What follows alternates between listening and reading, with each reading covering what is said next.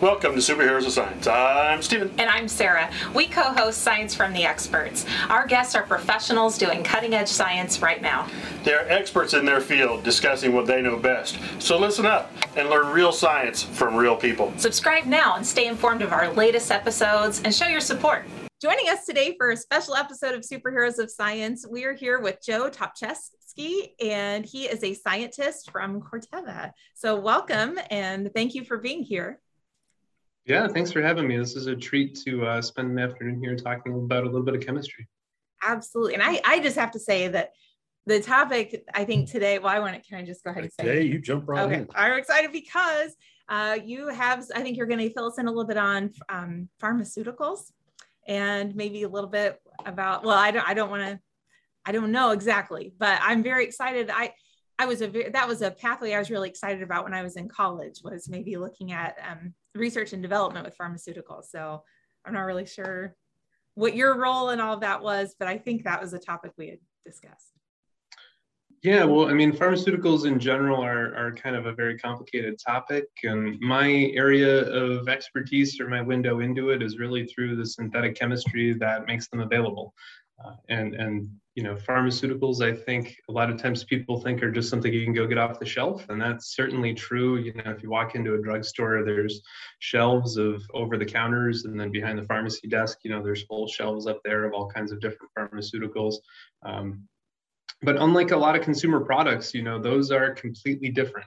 So, you know, if you go from the store bag of potato chips to, you know, maybe the pretzels next door, a lot of the underlying ingredients are the same. You know, they were prepared different. Maybe one was baked, one was fried. But when it comes to pharmaceuticals, they're completely different. So the starting materials are different, the methods to make them are different. And that's true even within similar classes. So, you know, pretzels and potato chips we might put under junk food. That's prepared differently than vegetables and fruits in the produce section for sure. But even within pharmaceuticals, you know, if you think about kind of over-the-counter pain medications, something like, let's see here, you have Tylenol, you have aspirin, you have ibuprofen. So those are all different: acetaminophen, aspirin, and ibuprofen. All those starting materials are completely different. So the underlying, you know, molecules that you have to start with to make aspirin, completely different than starting to make ibuprofen. And so that makes them, you know, very challenging sometimes in terms of the supply chain. And you see that sometimes with pharmaceutical shortages. So, you know, that's an unfortunate reality, is you have very complicated molecules. Some of the pharmaceuticals are prepared on a relatively small volume annually, and if demand spikes, they might not be able to come in and you know, fulfill a bigger demand instantly. It might take some time to scale up and produce more of that material, because it's not the kind of thing you can just make more of immediately. Now, is that something that's more of a recent problem, or is that always been a problem and we just haven't necessarily heard about it if it hadn't impacted me personally? Yeah, so I would say that, you know, and I can't speak maybe industry-wide, but globally, just thinking about it, there's probably two things that are kind of crisscrossing.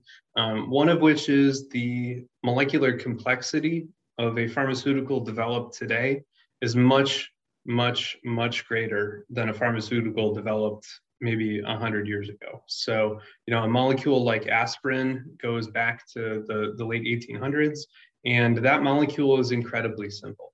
It's one benzene ring with two functional groups, and it goes back very directly to feedstock chemicals that are produced on a really, really large industrial scale. Okay. Whereas a molecule, yeah, so it's two steps from petroleum, depending on how you think about it. And so that's a very short synthesis, very big. So we're not going to run out of aspirin anytime soon. So we can rest. Steps from petroleum. Yeah. Yep. Aspirin's like 2 steps from oil.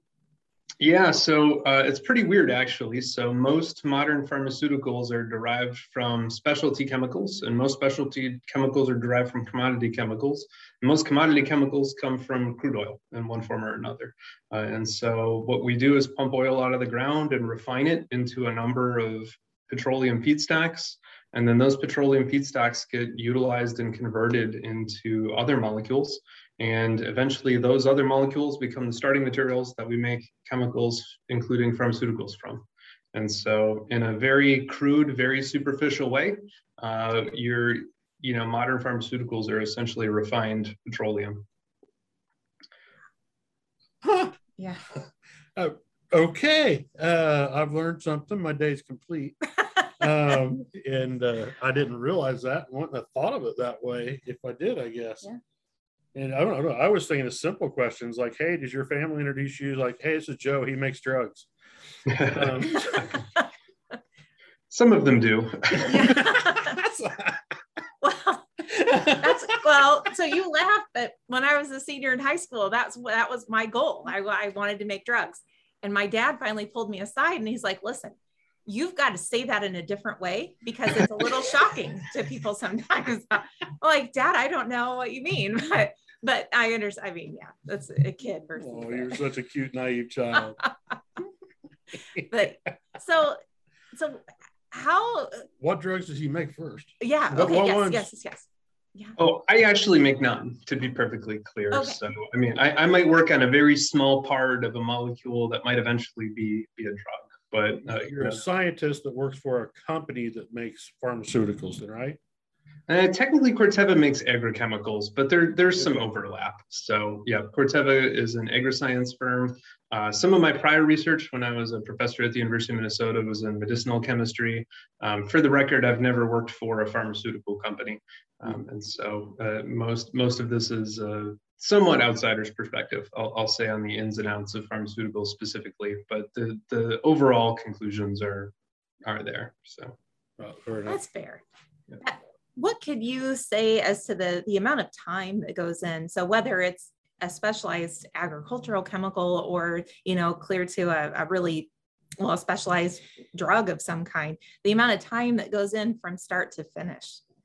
So there's really two different starts to finishes. So when I clarify, we should think about whether it's the research and development timetable. So from the moment you go from an initial discovery that will eventually be a drug sometime in the future, or if you're talking about manufacturing the next batch of that drug. Because once that active molecule is FDA approved, people use it, it has a shelf life. And, we have to continuously resupply and make more of it. And the research and development timetable often is decades. And sometimes there's a lot of revisions and detours and you have to go back and things might fail for a reason. And then you might have to go back and re-revise them and see if you can get around that, or maybe it fundamentally requires some other kind of chemistry or biology to come along to make it viable, or to increase our understanding to a point where we're comfortable. And the manufacturing timetable is thankfully a lot shorter. It doesn't take decades to make any active pharmaceutical agent, but it still can take months. And maybe a year in some very complicated molecules like Halaven is an incredibly complicated molecule. And part of the reason companies employ chemists like me is to shrink the cost of that production, as well as to streamline and make it more efficient, as well as to increase the purity of the material at the end of the day. So that purity is incredibly important, especially for something like a pharmaceutical. So if somebody is going to be taking, let's say, an allergy medication or a medication for heart disease or diabetes, they might be taking that drug every day for years, if not decades. And so it has to be incredibly high purity. And so that purity is incredibly important at the end of the day. And who monitor? I'm sure there are internal quality checks in that, but is there some agency that monitors that also outside of a company? Yeah, so setting the specifications for what that overall molecule and formulation should be is part of a regulatory package that in the United States would go to the Food and Drug Administration, so the FDA. They're ultimately in charge of, approving or denying a company's request to sell that molecule for a set use. And so the FDA overall is the federal agency that, is in charge of drugs. That approval and denial, this might be a little bit off the wall, but is it political sometimes, or is it just safety only, or in my view, the employees at federal agencies do an above average job under very difficult situations. And so, I mean, as a scientific arm of the federal government, It should be as apolitical and scientific as possible. There are gray zones in any set of data, so some things do work and they work very, very well. So, the first time anybody had strep throat and got a Z-Pak to have antibiotics to clear up that infection, you're pretty sure that one worked. And then, there are some things that are a lot harder to measure. So the impact of a drug, let's say on Alzheimer's, which is a very slow progressing, very long disease, might be a very hard thing to measure objectively and as robustly. And so, you have to be very cautious about how you're analyzing and viewing that data. And that gets a lot into biostatistics, which will drift out of my realm of expertise. But, overall, I would say that they attempt to set very objective criteria of any clinical trial and then gauge the success or failure of that trial based on those objective criteria. Okay. And those usually are defined well in advance. And so it's not like you get to the end and you say, we're actually going to, this was okay. So those get defined ahead of time, and there's double blind protocols, and it's relatively rigorous.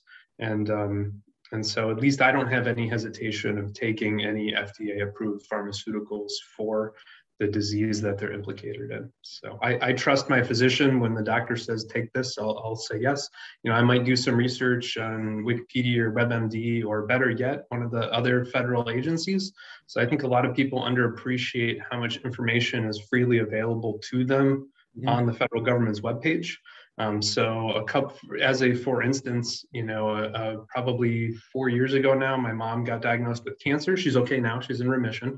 But, as part of that diagnosis, we were able to identify the type of cancer. And the first thing I did is I went to the National Cancer Institute's webpage and started reading about it right on the federal government's homepage. And so there's just a true wealth of information that's freely available to every American right there. And so you can look a lot of it up if you know how to click through it. And so that's really cool. So I don't know if that directly answers your question or not. Yeah. It does. It actually answered it a little better than I thought you would. That was an excellent answer. Yeah.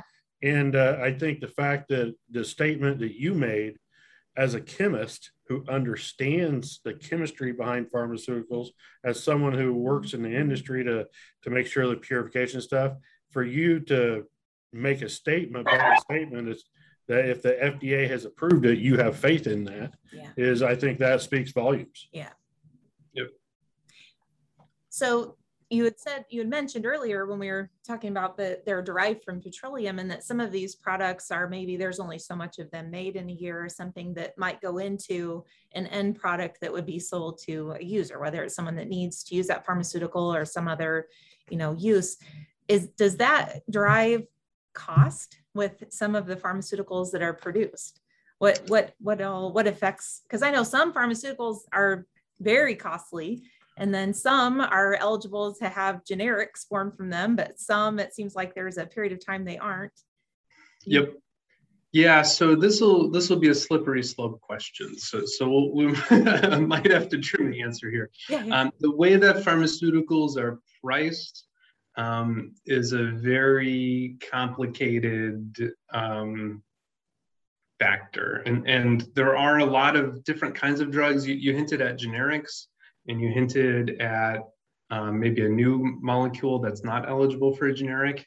And so, as part of the research and development that goes into producing a new pharmaceutical, companies are eligible to file a patent on that molecule. And the US government provides that, and the issued patent effectively becomes a monopoly, that the company owns that and nobody else can sell it.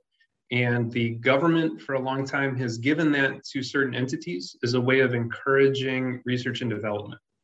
And the reason for that is it'll cost a pharmaceutical company hundreds of millions, if not billions of dollars to bring that molecule from somebody's idea to something that patients can take.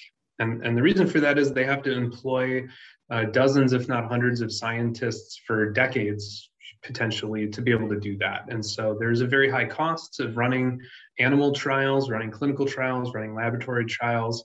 and investing in the manufacturing. So even if we knew what to make, you still have to build a plant, you still have to buy the material to actually produce that goods. And so the pie chart of the costs, some wedge of it is marketing, some wedge of it is CEO salaries, some wedge of it is R&D, some wedge of it is shareholder profits. And I don't know where all of those wedges of the pie chart fit, but certainly there's a lot that goes into it. And it's no secret, I would say, that pharmaceutical companies charge a lot for things that are on patent. And part of the reason for that is that's their window. As long as it's on patent, they basically are the only ones that can sell it.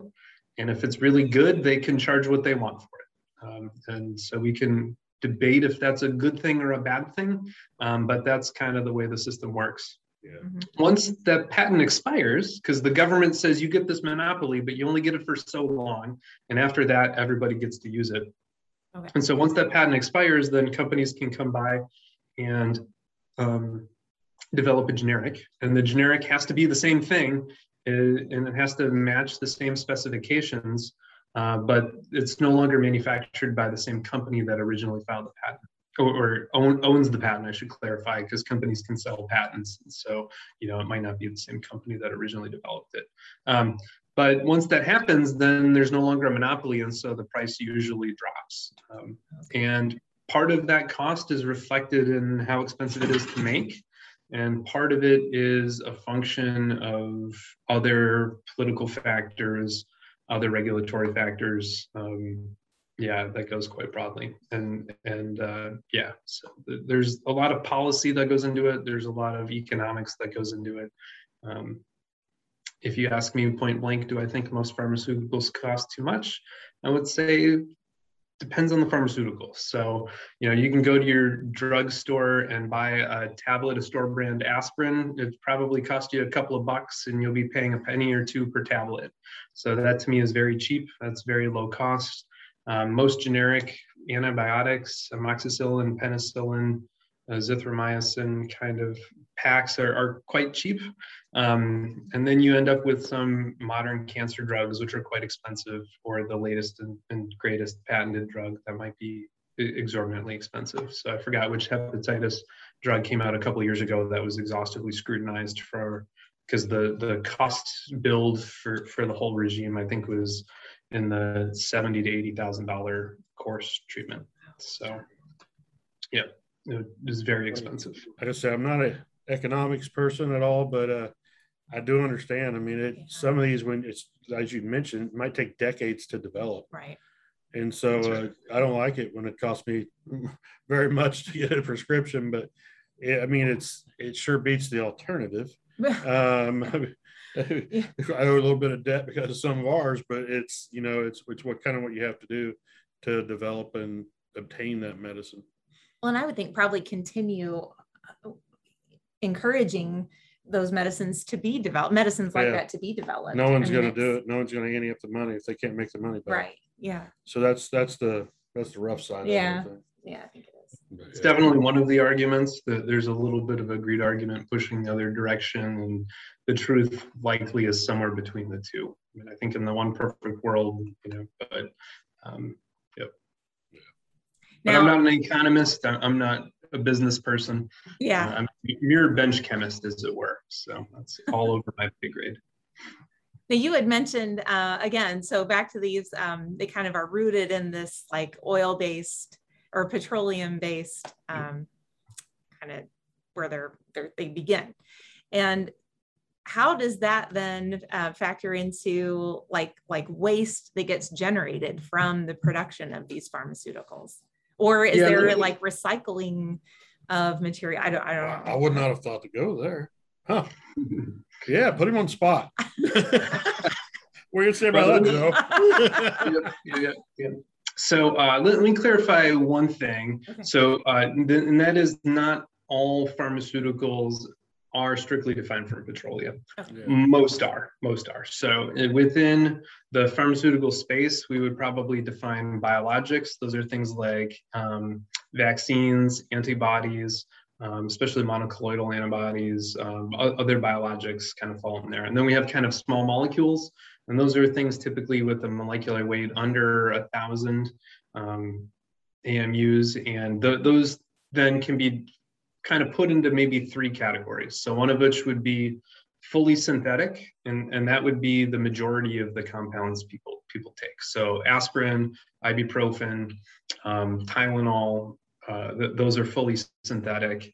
A lot of the over-the-counter drugs are fully synthetic, and a large percentage of prescribed medications are also fully synthetic. There are then some molecules that are directly as they were in nature. And so penicillin and penicillin for sure is directly a natural product that people found did a really good job killing bacteria and, you know, saving people from bacterial infections. And there are other natural products. So another one would be Taxol, which is commonly prescribed for cancer. And so that is a true natural product, and it is given to people as it exists in nature. It might not be fully from that sequence, but it is a natural product. And then there's a space in between that we might call semi-synthetics. So something like penicillin is really good, sort of, but it had a lot of problems. And so we decided to take a little piece of it off and put something else on. And we kept the core of the penicillin, and we just kind of changed a little bit on the end. And that's where you get to something like amoxicillin. So it's very similar to penicillin, but it's not quite the natural penicillin. It's got a little chemistry tweak to it. And the same is true with erythromycin going to azithromycin. So another antibiotic going to a semi-synthetic antibiotic. And so the semi-synthetic steps all involve petroleum inputs and feedstocks, but the natural products don't always necessarily. And sometimes we can produce those by fermentation. And so Merck was really good at scaling up some of the fermentation batches early on. I believe for penicillin, I might have to double check the history on that, but I believe Merck was one of the scalers up. And here in Indiana, Eli Lilly has a bunch of biochemistry that they do as well through fermentations to scale up a number of antibiotics. So that's kind of there. And then, you know, when we think about the waste, which is what you asked about, you know, the waste is one component of the sustainability, but the inputs are another aspect of it. And we want to do our best to minimize both of those. And so some of the inputs are very high energy reagents, and some of them might be hazardous or toxic chemicals. Certainly, you know, pre-1975, it was a lot easier to use almost whatever you wanted when making things, and you might end up with some very hazardous waste as a result of that. But chemists over the last 50 years have really tried to develop reagents and conditions to do the same reactions under more mild conditions with safer reagents with less hazardous inputs. And so that's really a good chunk of focus of modern chemistry, is trying to come up with better reactions that work cleaner and utilize safer starting materials. When you think about the waste, that's its own kind of issue to be concerned with. And there too, we want to think both about the sheer volume of the waste that one produces, but also how hazardous is it and how easy is it to control or reduce or reuse or recycle. Those are kind of standard. Across the industry, so the American Chemical Society has a subsection called the Green Chemistry Institute. So they're focused specifically on developing more green methods. And they have a pharmaceutical chemistry roundtable that is sponsored from a number of major pharmaceutical companies that are all interested in making their own chemistry more sustainable. And I used to tell people that green chemistry really has two connotations, one of which is green for the planet, like leaves and trees and grass, and we love that green. The other green is dollar bills. Okay, and as long as the incentive to help those two matches, everybody is in agreement. And the reason for that is if you can do the exact same chemistry but use half the stuff, that's going to save you the requirement to buy all of that other half. And so that'll directly affect companies' bottom line just by using less. And the same is true if they can recycle a lot of the things that they otherwise would throw away or get rid of. And most of the waste that comes out of most of these processes is organic waste, and most of it ends up being incinerated. And the reason for that is a lot of it is organic chemicals, and they're solvents predominantly, and those things turn out burn really well. We actually put organic solvents in the gas tank every time you swing by a gas station to fill up your car. And so that's the exact same organic solvent that we use in the lab. And so it's not surprising that when it's done, you can burn it. And places are pretty efficient at not only burning it to minimize the amount of waste that gets otherwise needs disposed of, but that also produces energy for their facility if they capture the energy out of it, right? So you burn that gasoline in your car so that your car goes forward, but a plant might burn that and drive a steam turbine to either generate electricity or do some other work around the plant or the facility. And so people have been trying to design in that level of greenness for a long time, because instead of shipping that waste away and paying for somebody else to deal with it, you can incinerate it and generate some value in terms of energy right there on your own plant. So when possible, I think that's still the dominant way. And within the community, we even try to formalize this and use a way to push things in a positive direction. And so the metric of choice is what is called process mass intensity. And this is simply defined as the total amount of stuff needed to make your drug or your pharmaceutical over the amount of pharmaceutical made. And we define a set volume for the stuff made as a default 1 kilogram. So, you might have 1 kilogram of total materials in over 1 kilogram of stuff out. That would be perfect, right? So that would be 100%. Everybody would be happy. Everything that goes in comes out as pharmaceutical on the other side, and there's zero waste and there's no energy. And so that's the perfect case scenario. As you put more inputs in there, you might end up with a less efficient process. And then, maybe you have a number that's around 1,000. And generally the community tries to be better than 1,000 to 1. And so roughly that's what you think. And so a little tablet of a pharmaceutical, you want to think about 1,000 times that volume maybe in terms of material that was needed to make that pharmaceutical. And that would be roughly on average for a new molecule. Older, simpler molecules, something like aspirin, the number might be 3 or 2.5. I don't actually know what aspirin's is, but it's low. It's a very simple molecule and it's directly from those feedstock chemicals. And so we make aspirin incredibly efficiently. But other more modern chemicals, are very complicated, might be many steps, and every one of those steps might need to be purified. And so as part of that, you might have a very high number. Now, the best way we drive that number down, because most of the time in the R&D pipeline, when you first make that very initial sample, that PMI might be 100,000 or 1 million. So let you sink that in for a little bit of a compound. You might use 1 million times as much stuff to make the initial samples. And there are a lot of reasons for that. The chemistry used to make it initially might be focused on making a lot of similar things, and it might not be fully optimized. And maybe you had, a whole bunch of things you're putting together in a linear fashion instead of clicking 2 equal halves together at the very end. So the chemistry is going to fundamentally change. And that's part of why, again, it takes so many chemists to figure this out. It's because as part of that R&D process, you usually typically redo completely the synthesis between how you very first made it all the way to how it ends up being made the most efficiently at the very end. And so, you're looking at orders of magnitude reduction and waste to get there. Huh. I like that. I do too. That's right. Now, we use petroleum because there's so many different chemicals in it already. We use it because it's kind of the base feedstock for a lot of things. So it's not only petroleum. I mean, we use minerals as well. But nature only provides organic molecules in so many different ways. So in food, we usually talk about carbohydrates and fats and proteins. But most of the molecules around us are not aromatic hydrocarbons.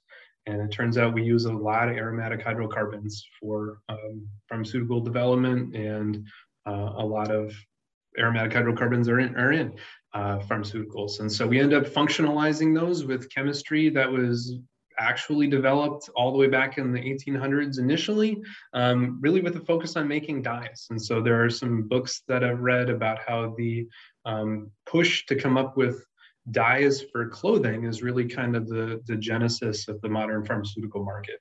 And so if you're interested in that, you can go back to read there. So indigo is kind of held up on a little bit of a special pedestal. And so, you know, you can thank your blue jeans, if you will, in a way. But yeah, there's a lot of interest in making dyes of different colors, especially bright, vibrant dyes. And then eventually somebody said, you know, what else could we use this stuff for?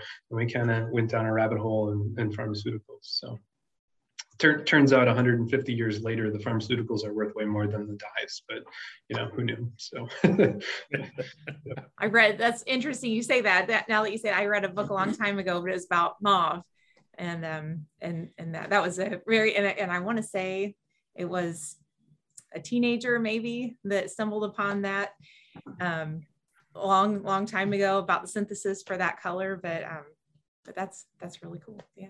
I forgot that it was, you know, began as a synthesis for dyes. So.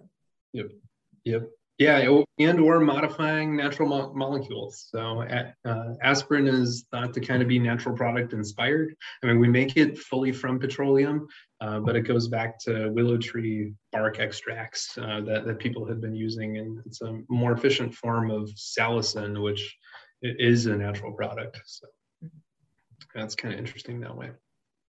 Well, it is. I mean, that's really cool to think about. I mean, we're synthesizing or remaking and then making it more efficient for a particular purpose, something from nature, getting our ideas for medicine and chemistry from nature. I think it's awesome.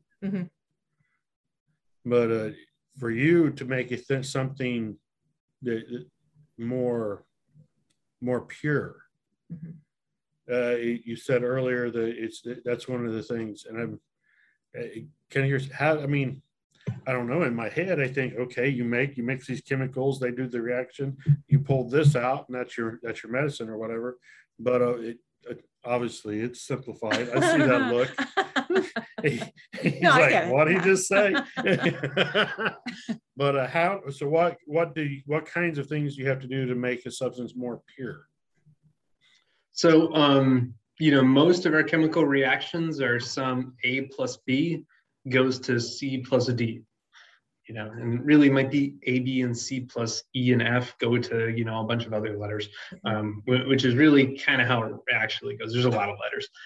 But the gist is that, you know, we're interested in one of those products and not all of the other products. And so you have to separate out what the desired product is from everything else, including the solvent. So, you know, you might run that reaction in an organic solvent, and, you know, your actual pharmaceutical agent can't have residual, let's say, toluene in it. Toluene is, you know, anybody who's put together a plastic model in the 80s knows the smell of toluene from the glue that you used to be able to have. But, you know, you don't want to expose people to that. So you have to get out all the solvent. You have to dry it really carefully to make sure that there's not a little bit of water in there. And so to do that, really, there's probably 3 major purification techniques that one could think about. The first of which is to distill something. And this is how petroleum is originally purified. You know, you take a mixture of complicated things and you start heating it, and eventually they separate based on their boiling points, and you condense them. Distillation is the same way people make moonshine or other things. So it's the same general process. And so if you're distilling, you know, grain alcohol, you're going to distill at alcohol and water at the azeotrope of alcohol and water, and you'll collect what comes over and everything else stays behind in a perfect world. You know, different liquids have different boiling points, and you can utilize that to separate them. The other of which is what we usually do, and that is called a crystallization. So a lot of pharmaceuticals are solids, and sometimes we have to work very hard to figure out exactly how to get them to solidify. But we're going to try to pack those molecules together in some organized array that eventually forms a crystal. And as part of doing that, you know, that ordered array needs to be flawless to build up to be a crystal of some macro structure. And as part of that, you reject all of the impurities. So for anybody who's played with a whole bunch of Lego blocks, you'll know they go together some ways and they don't go together very well the other way. And nature kind of has a similar thing with crystallizations. And that's a lot easier said than done. But the idea is, you know, you're trying to separate things based on their shape, and the things that don't fit kind of stay in the solution, and the things that do fit kind of come out. And that works pretty well. But going back to my Lego analogy, you know, the ability to stack them might not have anything to do with the color of the blocks, right? And so we might have some molecules that are so close together that just stacking them in a crystal doesn't quite separate them quite the way that we want to. And for that, we usually turn to chromatography, which is kind of a weird process where you basically have a tube of some kind packed full of a material, and you make a solution of your stuff and you stream it across that column. And some stuff comes out really quickly, and some stuff kind of gets stuck in the middle and then slowly might move, and you separate stuff based on how quick it comes out of the bottom of the tube, which might sound ridiculous, but you can kind of think about it as maybe different people going down a line of folks to introduce themselves to or shake hands.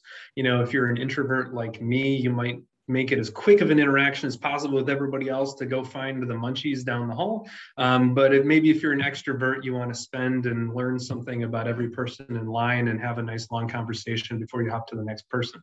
So as an introvert, I might stream off that column, but as an extrovert, you know, you might progress very slowly down the line. And molecules do the same way based on whatever that interaction is.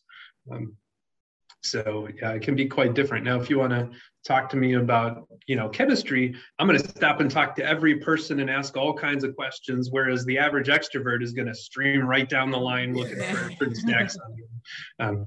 And so what we would call there is that's a polarity reversal. So we can separate compounds based on their polarity, and I might be the non-polar person that streams off the first way, but if you flip that column around, I might stick to it quite well. And so we have a lot of different tricks for that. Chromatography is its own very mature subdiscipline of chemistry, and there are full people that are trained to do that way better than me. So, but that is a huge area of separation science and purification. All right, let me ask you, what's your favorite molecule? Oh my goodness. The chemist. That's an awesome question. You're a chemist. That's a great question. Well, as I sit here sipping my coffee, I might be tempted to say caffeine. That gives me the morning boost. But I'm going to go with vanillin, which is a simple aromatic benzaldehyde. That's the essence of vanilla. And so one of the first reactions I did in graduate school was to take vanillin, which we bought from Aldrich Chemical, specifically in kosher food grade vanillin, and we brominated it to make a starting material that I used for the total synthesis that I did as part of my PhD. And I liked doing that reaction on a really probably bigger scale than I needed to, but it's because the whole lab smelled like cookies for a couple hours after I was done with it. And so that was a good reason to get out the jar of vanillin. It's the first time I've asked someone something like that. I'm like, he's got to have a favorite. Oh, yeah. What got you excited about chemistry?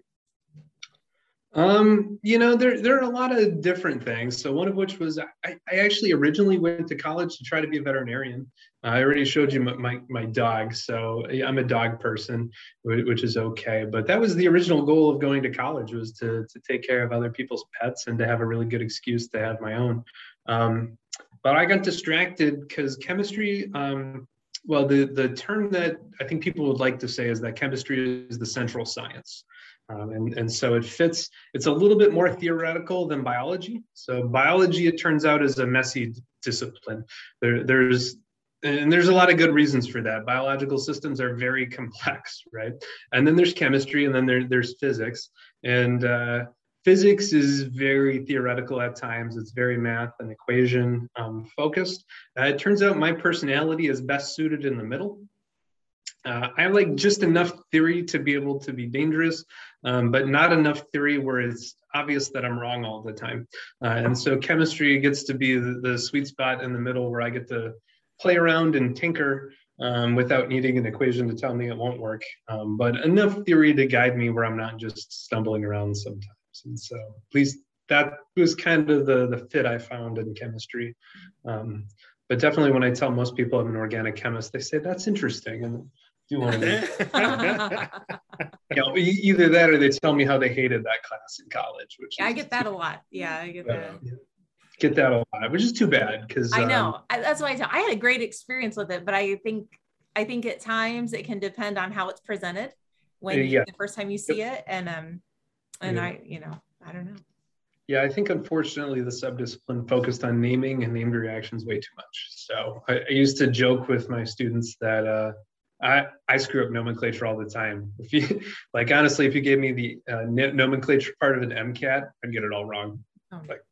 I don't like, and today it's so simple. If I draw a structure in ChemDraw, which is the program we use to draw most of our structures, all I have to do is go circle, convert structure to name, and it spits it out there. So now they did not have that for sure when we're going through.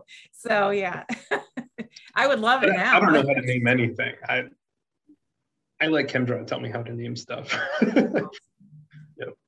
Like spell. We're losing our ability to spell entirely because it just fixes it for me. I know. Yeah. Nice. Well, we appreciate. Did you have anything else? I don't know. Probably no. I mean, I feel like I can. I didn't want to shut you down entirely. Yeah. No. If I did, I wanted to know I did. Yeah. Okay. I feel a little better. No, this is good. Rats. Okay. This has been awesome. Yes, this has been fun. We've enjoyed this. This has been enlightening. The whole petroleum thing. Yeah. And I never would have guessed that. Yeah. I just would. I guess I don't know why. I mean, all you chemists are involved with all the drugs and stuff, so I should have known. But no, it's that's cool. I feel like we kind of fixated on that. Well, a little bit, we did, didn't we? Didn't we? Yeah, we got stuck on it a little bit. I'm sorry, but it's fascinating. So we should clarify it's not a one-step process. Far from. And I know we've talked like Betsy Parkinson, who she does antibiotics from soil culture. She does cultures and soils and stuff. She's in chemistry department over there, and so I'd known about that. Yeah. But I guess I just never thought about where the chemicals come to make things. And I think most of us don't think or realize, because we don't think about it, that things are made from chemicals. Yeah. You know, they're just like chemicals. They're in a jar or test tube or something. Yep. But no, it's like everything's made of chemicals.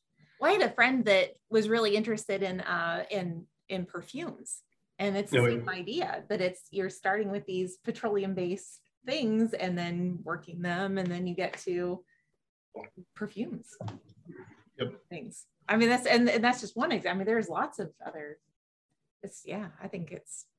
Yeah, my wife has yelled at me at many farmers markets for asking the person who is chemical free this or that what exactly that means. And, I've gotten myself into trouble a little bit, but you're correct. If you can see it, touch it, or taste it, it's a chemical. Yeah, I was gonna say there's some things you can't say to a chemist. Absolutely, no, I completely understand. I know, like when you say this, I understand what you're saying. I love that. You can say additive free. You can say pesticide free. I'm okay with that, but chemical free gonna be hard to eat that chemical free apple. That's awesome. Well, thank you for putting up with us for a while. Yeah. That was fun. It was a good excuse for me to come out of the office and hang out doing something a little bit different in the afternoon. So. Thank you for listening to this episode of Science from the Experts from Purdue University Superheroes of Science. If you like this episode, subscribe, give us a positive review, and share the love. Boiler up! Hammer down.